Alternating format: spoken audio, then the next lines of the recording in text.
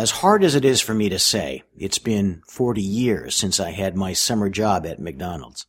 Yet, after all this time, I remember some of the standards enforcing mechanisms the franchise used, from written instructions on how each of the food items was to be prepared, to cards bearing sayings such as, "When you have time to gripe, you have time to wipe," and my perennial favorite, "When you have time to lean, you have time to clean."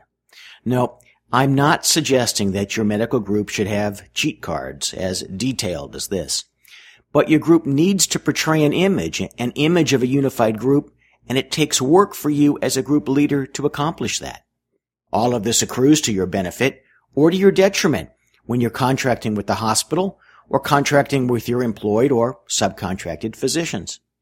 On the other hand, if you think that these little details are unimportant, then stop to wonder why McDonald's, which certainly doesn't make the best hamburger, sells billions of them. Not convinced? Then I want you to know that your competitors thank you for making it easier for them.